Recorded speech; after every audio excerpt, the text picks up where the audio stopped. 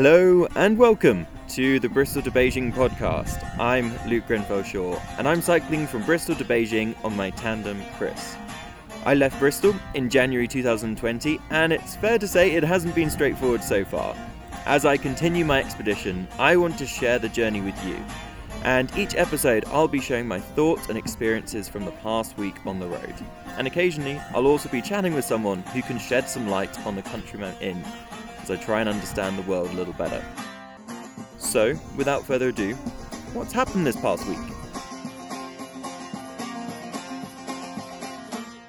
A fortnight ago, we spoke and you were in Tbilisi, the capital of Georgia. You're now in Baku, the capital of Azerbaijan. So what's happened over the past fortnight? Obviously, you've travelled quite a long way. You're absolutely right, Kate. What has happened is I spent 700 Ks on the bike between Tbilisi and Baku, climbed most of Mount Everest. There were a good few days with some serious climbing. And I've been very fortunate to be joined by a great friend, Pippa, who has come along for the ride over to Baku. So a big old stretch. And Chris was definitely appreciating the extra pedal power. Before we chat about Azerbaijan, where you are at the moment, you spent quite a few weeks in Georgia. What are your final thoughts about Georgia? Yeah, it's really interesting looking back because like everyone listening to the podcast will remember that I put Tbilisi up on this really high pedestal of like a city that I was really looking forward to going to. When I got there, I was a little bit disappointed because it just didn't wow me, I think. It wasn't bad, but it didn't have the sort of cute streets that I was expecting to find. But what I, over time, really came to appreciate and love is the incredible variety of things that you can do in Tbilisi, and then I think also more generally in Georgia. So it's possible to go trail running from basically the center of Tbilisi. Within 10 minutes, you're on these hills right above Tbilisi, looking down at its not particularly pretty sort of Lego set aesthetic. But that aside, you're in the hills, you're on trails, not tarmac. And I absolutely loved that. And then the other thing upon more reflection, come to really admire about Tbilisi are the number of really interesting bars and cafes that each have their own their very own distinct character. So there aren't any chains. There are almost zero chains, and each place kind of feels quite different. And actually, when you compare that back to like the UK, you have your Wetherspoons in like kind of everywhere, but often many places feel much of a muchness. And that actually isn't something that was true in Tbilisi. Every place seemed to have its own character. Is it hard when you go to visit somewhere that's a bucket list place to then find things that are maybe not so enjoyable about that country?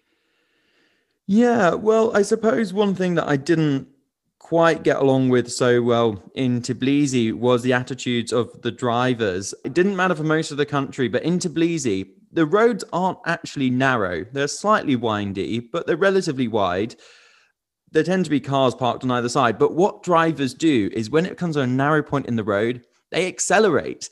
And so actually, just walking around the streets of Tbilisi was slightly stressful at times. Like it was all good fun and games, but it was so interesting, the mentality of the drivers of like, right, if I see a small gap, I'm going to bomb for it and I'm going to make sure the pedestrians like jump to the side. It wasn't always that bad, but it certainly made, going and buying some apples and, some sparkling mineral water a little bit more hairy at times. So that was one thing that sort of felt a bit unnecessary and was certainly a big contrast when I came to Azerbaijan, which is quite different. Okay. And obviously you crossed the border into Azerbaijan, which is quite an unusual thing to be doing at the moment, given that COVID has closed so many borders around the world and put restrictions on people's movement. What is it like crossing the border from Georgia into Azerbaijan, particularly because you're in one country and then immediately you're in the other? Yeah, that's a really interesting question. And I feel so lucky to be able to cross borders. And it isn't trivial. I don't take it for granted. And I'm very aware that I've had to get both into Georgia and Azerbaijan, and probably for the onward countries as well. I've had government support, and it's been ministry officials who have got behind the ride and said, we're going to invite Luke in. And actually, without those officials, and when I was trying to get into Hungary way back in September 2020, I didn't have anyone on my side in the ministry, and that meant I just couldn't get into the country. Luckily, I could take a detour. Here, I cannot. So it's made a fundamental difference that having the support of government, I've been granted visas. And then, yeah, when you cross a land border, it's totally different from flying from one international airport to another, and usually from one capital or major city to another. You kind of are much more in a bubble of globalization and, wealth, I suppose. Whereas often when you're crossing land borders, you're going from the back end of nowhere to the back end of somewhere else. And you see sort of much starker changes, I suppose. And that's been really interesting. But to cross the border itself, it's always quite a fun process, because you just have to accept that you have to cede all control. You give over your passport. You're told to stand, and we were told to stand. And, some guy in military fatigues walks off. He's there for 5-10 minutes. He'll come back. He'll just look at you for a bit. You look back at him. But for me, getting angry and going, oh, so where's my passport? It's all just part of the game that you just have to wait for as long as it takes. And, luckily we probably didn't wait more than 10 minutes at the Azeri border. But, whilst you're waiting, you're kind of like, how long am I going to wait? Is there going to be some problem? There's a guy with a big gun over there. There's actually a few of them, this could go badly wrong, even though you have a visa. So it's never something, again, I take for granted. But thus far, the border crossings have been fine. It's amusing to think about, and like across the border, and they're like, do you have any alcohol and cigarettes? And I was, of course, like, no. Give the minimum amount of detail possible. Does the adrenaline start running when you're standing there waiting?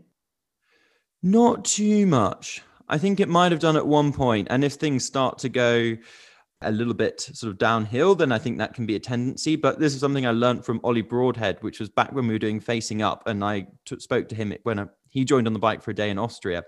And his advice was, when you're in a sticky situation traveling, just smile, be as friendly as possible, be as nice as possible. Don't be that British dick. Just trying to be nice and accepting that sometimes you have to do things by other people's rule book. Yeah, that's part of the game.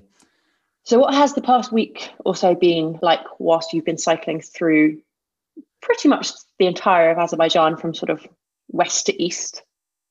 Yeah, that's right. And then also a good chunk of starting kind of a little bit more southerly and then going north into the foothills, which took us through a lot of climbing, which actually Chris did surprisingly well on. And I think that's also because Pippa was putting in the power and, I was just taking a break on the front.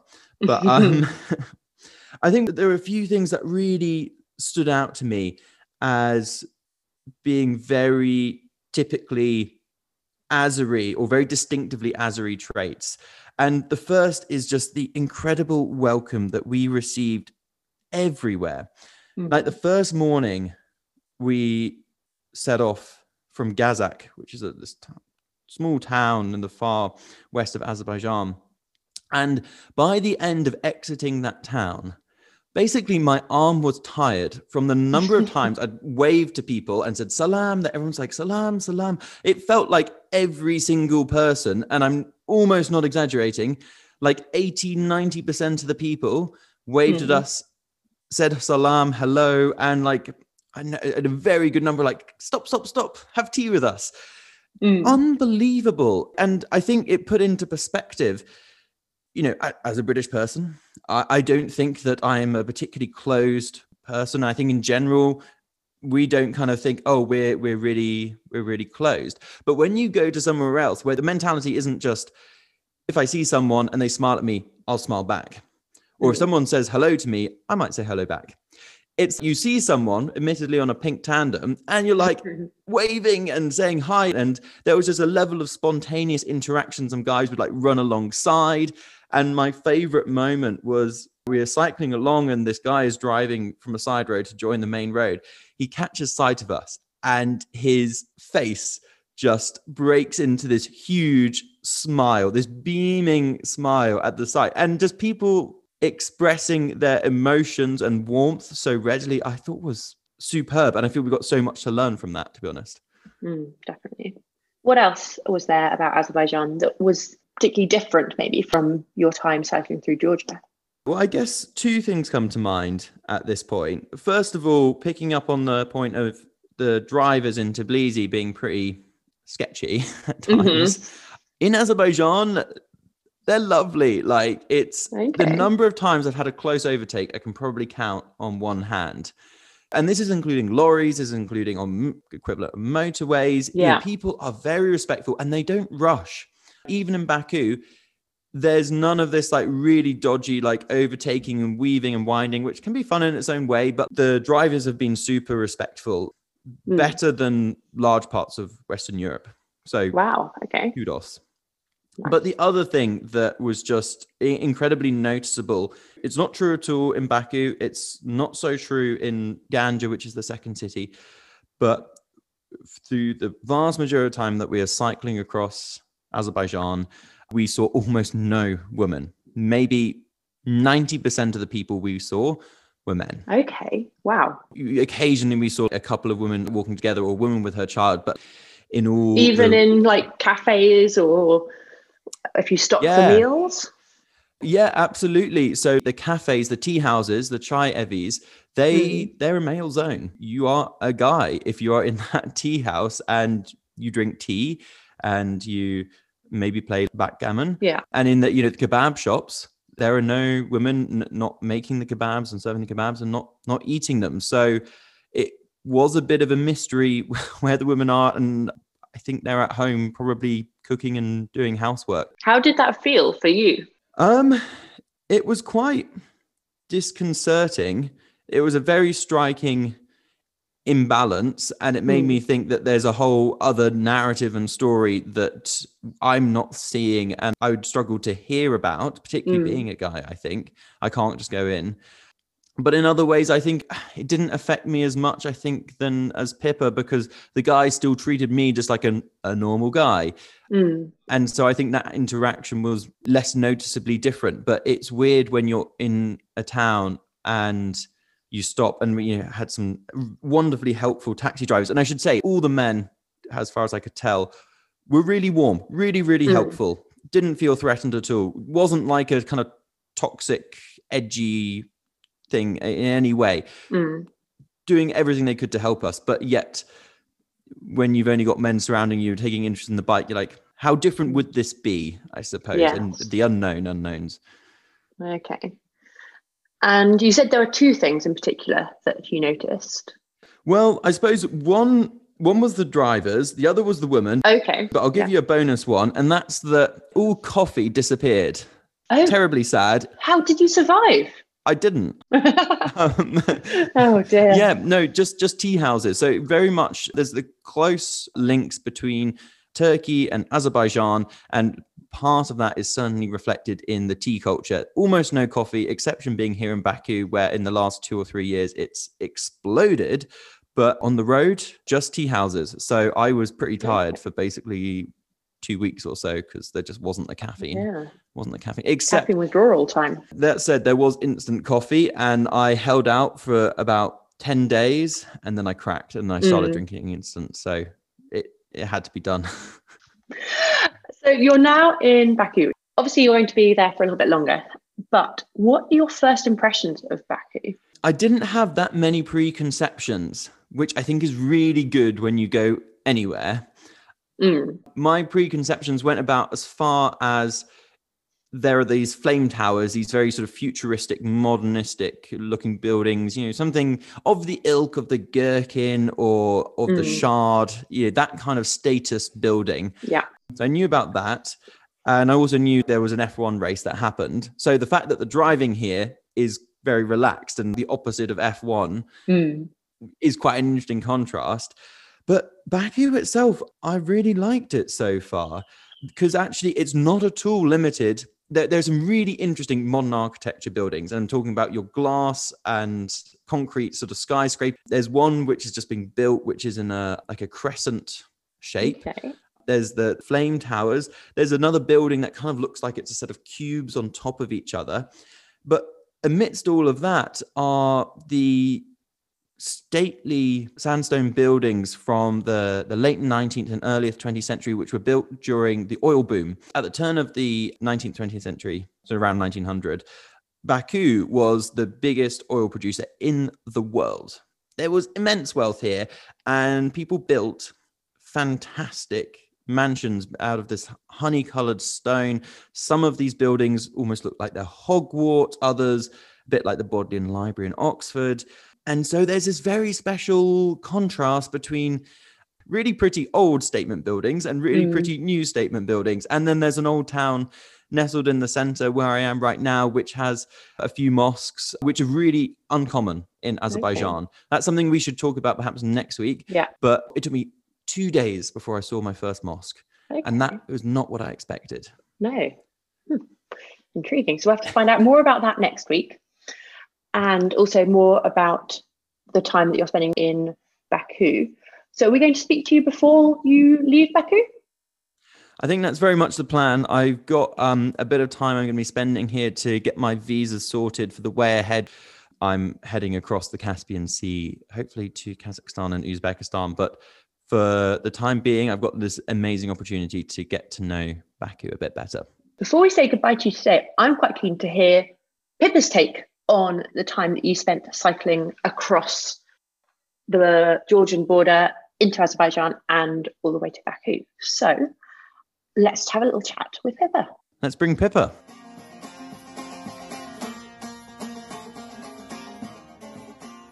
Pippa, it's great for you to join us. And obviously you've been on the back of the bike for at least the last 11 days since Tbilisi. Yeah. What is your opinion of Azerbaijan so far? I think it's been really surprising as a place for me because it wasn't really on my radar. I think for a lot of people, particularly in Europe, it's not really on their radar. And I think that meant that I hadn't really built up any expectations of what it would look like or what the people would be like. And everything very much came as a surprise, particularly in terms of just how it looked and how different it was from anywhere else I've ever been. Did you feel it was substantially different from Georgia? It was super different to Georgia. And I think my first experience of crossing a border through land, and I think when you have that immediate contrast, it's really powerful to see quite how distinct countries can be. And how has the last 11 days been for you on the bike? I mean, 11 days of cycling back to back. Luke said that's the longest he's done. And I mean, he's been doing this for a year and a bit. But for someone that's coming and joining on the back, that's a lot of time to be spending cycling. Yeah, it's been a lot of fun. Kate, I'm not a big cyclist myself, having not really cycled at all. But I think in some ways it was easier to actually continue every day and sort of have momentum rather than stop and start. And I think once you're into that rhythm, it's really, really enjoyable. And I think it really helped not focusing on getting to Baku. I think Luke probably felt that I was focused on that end destination. But I think the moment you start changing course and diving into different parts of the landscape, you just enjoy what's around you a bit more. Yeah, because we hadn't planned on taking a detour up into the foothills and to visit Sheki, which is a part of the old Silk Roads, and Joanna Lumley went there for some BBC assignment. Okay. But I think that's when it takes on a bit of a different character. What did you enjoy most about being on the bike? I really enjoy, and I always think this comment sounds incredibly banal to people that cycle a lot, but just moving a lot faster than walking, and you just cover a lot of distance. And so I think that means you see lots of different landscapes in a day, and that feels as though the day is very full in a way that, you know, if you go for 2 hours on a walk, you're probably seeing the same patch of grass largely. So yeah, it's quite a different experience. Now, Luke commented earlier that roughly 95% of the people that you passed through the sort of countryside areas were male. How did you feel about that? And did you find that people treated you differently to how they treated Luke?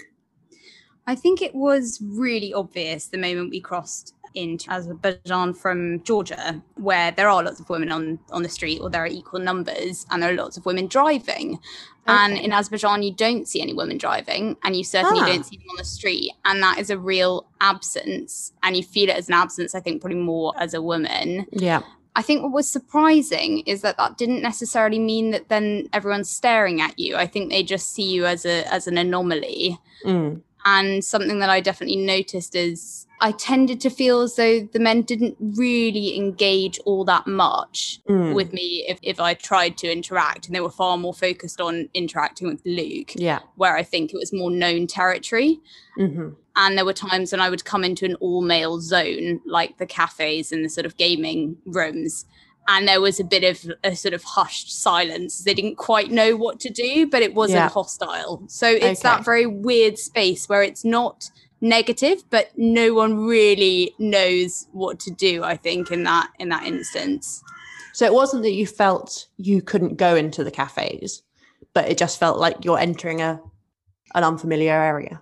I think, to be honest, if I hadn't been with Luke, I wouldn't have felt very comfortable, because you feel that absence. And there were a few occasions when I went for a walk by myself, and within 10 minutes, you are getting glances and you are the only woman on the street. And you walk into a place and either there is a sort of hushing or there's outright laughter in some instances. And so that can be really uncomfortable depending on your mood. If you're willing to see it as being funny, then it's fine. But it's not always comfortable, I'd say. What about, would you see children out and about in the street playing? And if you did, would you see boys and girls? It's a really good question. I think what was really striking about arriving in Baku is suddenly you start seeing couples. You start seeing couples on benches, and you start seeing younger people in their 20s hanging out. But before that, I really saw very different crowds. So I'd see pairs of girls walking down the street occasionally, or groups of 4 boys. And it was very much, there was a clear separation. That feels to me like a massive difference, particularly, from Western Europe to Azerbaijan. That's a huge, huge cultural difference there. Yeah, and I don't know if Luke mentioned, but there was a really interesting moment where we passed a very small village and we passed a military parade. Which was a group of 100 or more. I'd really describe them as young men or boys even, sort of late teens or 20s, chanting in military uniform some national epithets or sort of slogans. And that really, my takeaway from that was, this is a country for men. And it's being reinforced now. Wow. It was interesting passing that parade, that their shouts, there is something I felt incredibly stirring about that shout, which is done in unison and everyone is stomping together. You can see how powerful it is and how it binds groups, particularly, I guess, of young men together in terms of, creating that bond. But I guess I saw it in a way of like, wow, I could imagine being part of that and really being kind of carried along. Whereas Pippa? But I don't know if that kind of feels quite threatening. I think, the fact that is clearly an all-male space, and when I talk to someone about military service, which they do have here, women are not involved in that military service. So you do have a very clear separation of roles within the society here. And that is reflected both in the street and in a professional capacity as well. Wow. Okay. So obviously it's a very culturally different place. You've seen like a large stretch of Azerbaijan now. What are the things that you think are going to stay with you as you prepare to go back to the UK again? I think something that's really interesting about Azerbaijan, in contrast to somewhere like Georgia and perhaps Moldova, Romania, other places that Luke has been, is that there is a resistance to absorb Western influence. So you don't see Starbucks in anywhere other than Baku. We've seen maybe 2 Starbucks in Baku, 1 McDonald's, but generally there are no Western chains, and there is not much English anywhere, and there are not Western sort of styles and fashion, and instead they're turning much more towards Turkey for influence. And that's, I think, really positive to know that actually Western influence and sort of American culture, British culture isn't completely pervasive. And you see newer countries in some way. Azerbaijan, it's a newly formed independent country in many ways. And I think it's developed its own distinctive direction. So that's something that I sort of have come away with. Yeah. It's very easy for us, I think, in the UK to assume that the majority of places do look like us. Yeah. But obviously Azerbaijan is not like that. Yeah.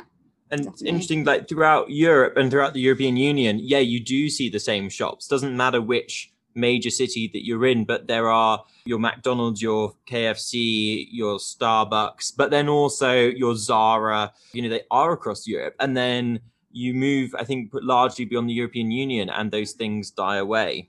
I think it's a very good thing, really, that we don't have an entirely homogenized culture across the entire world, because life would be very boring if that was the case. Yeah, definitely.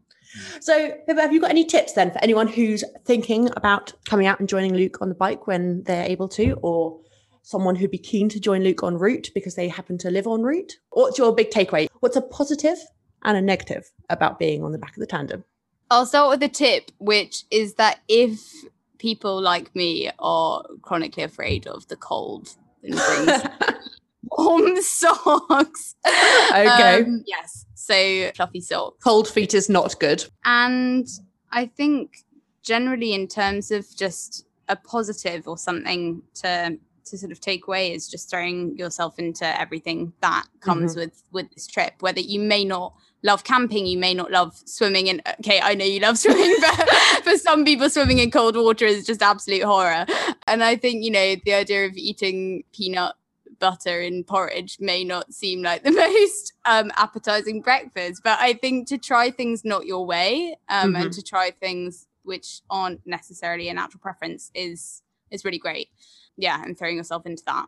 So anyone who's listening and is interested in joining Bristol to Beijing, Luke, you think you've probably got another year left on the bike, you'd say?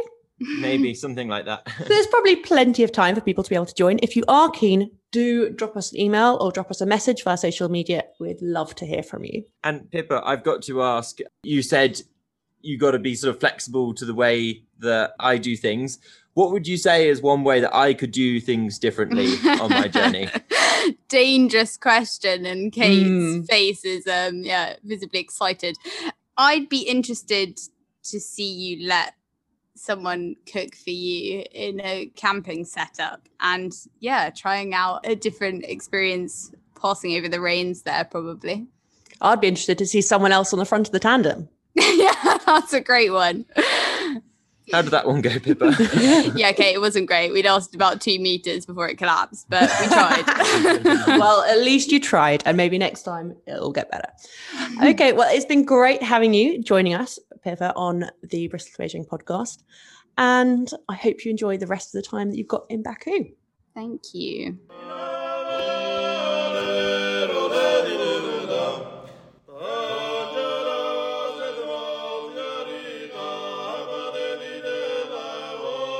And that was this week's episode. I really hope that you enjoyed it, and thanks so much for listening. We put a lot of time into the podcast, so please do support us by subscribing, reviewing, and rating. And please send in your questions that you have about any aspect of life on the road to Bristol to Beijing on social media. Until next week, goodbye.